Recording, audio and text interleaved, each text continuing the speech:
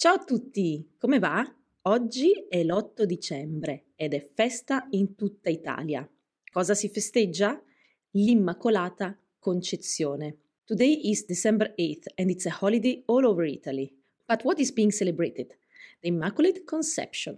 Nell'episodio di oggi vediamo insieme le origini di questa festa. In today's episode we will see together the origins of this celebration. Prima di iniziare, però, voglio ricordarti che per leggere il transcript di questo e degli altri episodi puoi diventare un membro di Cocai Italiano. Before we start, though, I want to remind you that to read the transcript of this and the other episodes, you can become a member of Cocai Italiano. Riceverai anche una lezione di grammatica ogni mercoledì e sconti sui prodotti di Cocai Italiano, senza dimenticare che avrai il mio costante supporto. You will also receive a grammar lesson every Wednesday and discounts on all Cocai Italiano products, not to mention that you will have my constant support. E ora iniziamo!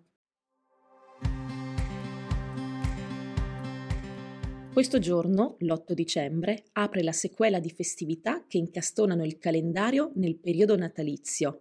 Non si va a scuola e anche moltissimi uffici restano chiusi. Ma perché?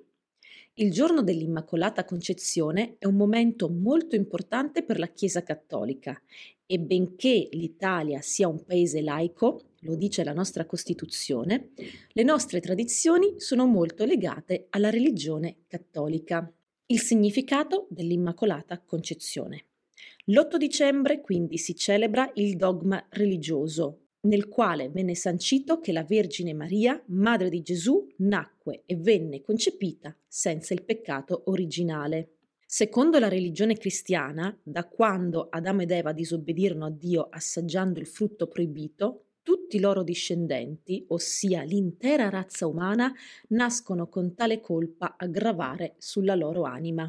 Solo dopo il battesimo, dunque, secondo il cristianesimo, si torna candidi e puri. Nel 1854, però, dopo secoli di teorie e dibattiti teologici, Papa Pio IX emise la bolla Ineffabilis Deus, che sanciva definitivamente l'Immacolata Concezione di Maria. Con questa comunicazione ufficiale si stabiliva quindi che la Madre di Gesù non solo nacque assolutamente pura, ma venne concepita nel grembo materno priva del peccato originale e dunque immacolata, cioè senza macchie. Il giorno in cui venne messa tale bolla era l'8 dicembre e da lì ebbe origine la ricorrenza.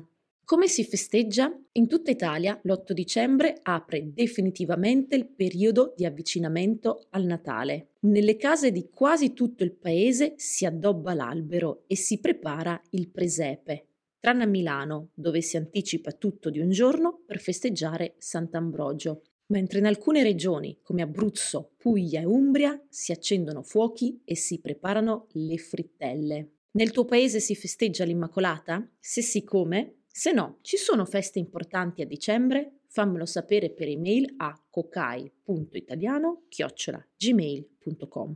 Is Immaculate Conception celebrated in your country? If yes, how? If not, are there any major holidays in December? Let me know by email at cocai.italiano@gmail.com. Ciao!